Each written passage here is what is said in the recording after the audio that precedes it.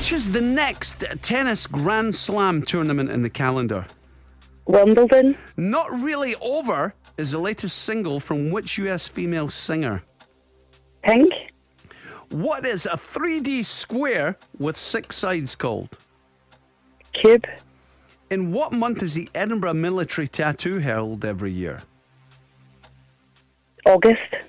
What is 3:15 in the afternoon on the 24-hour clock? 15:15. Santorini is an island belonging to which Greece. Which author wrote the 50 Shades of Grey novels? Pass. Which river runs through Aberdeen? Pass. Who voiced the animated donkey in the Shrek movies? Eddie Murphy. Which fictional creature is known to be adverse to sunlight and garlic?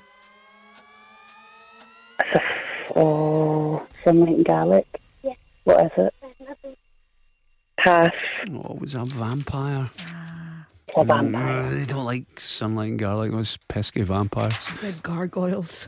Yeah. I can remember vampires. Hey, listen, I had some shocking answers in this myself. But Kerryanne did really well. Kerryanne, you got a 6.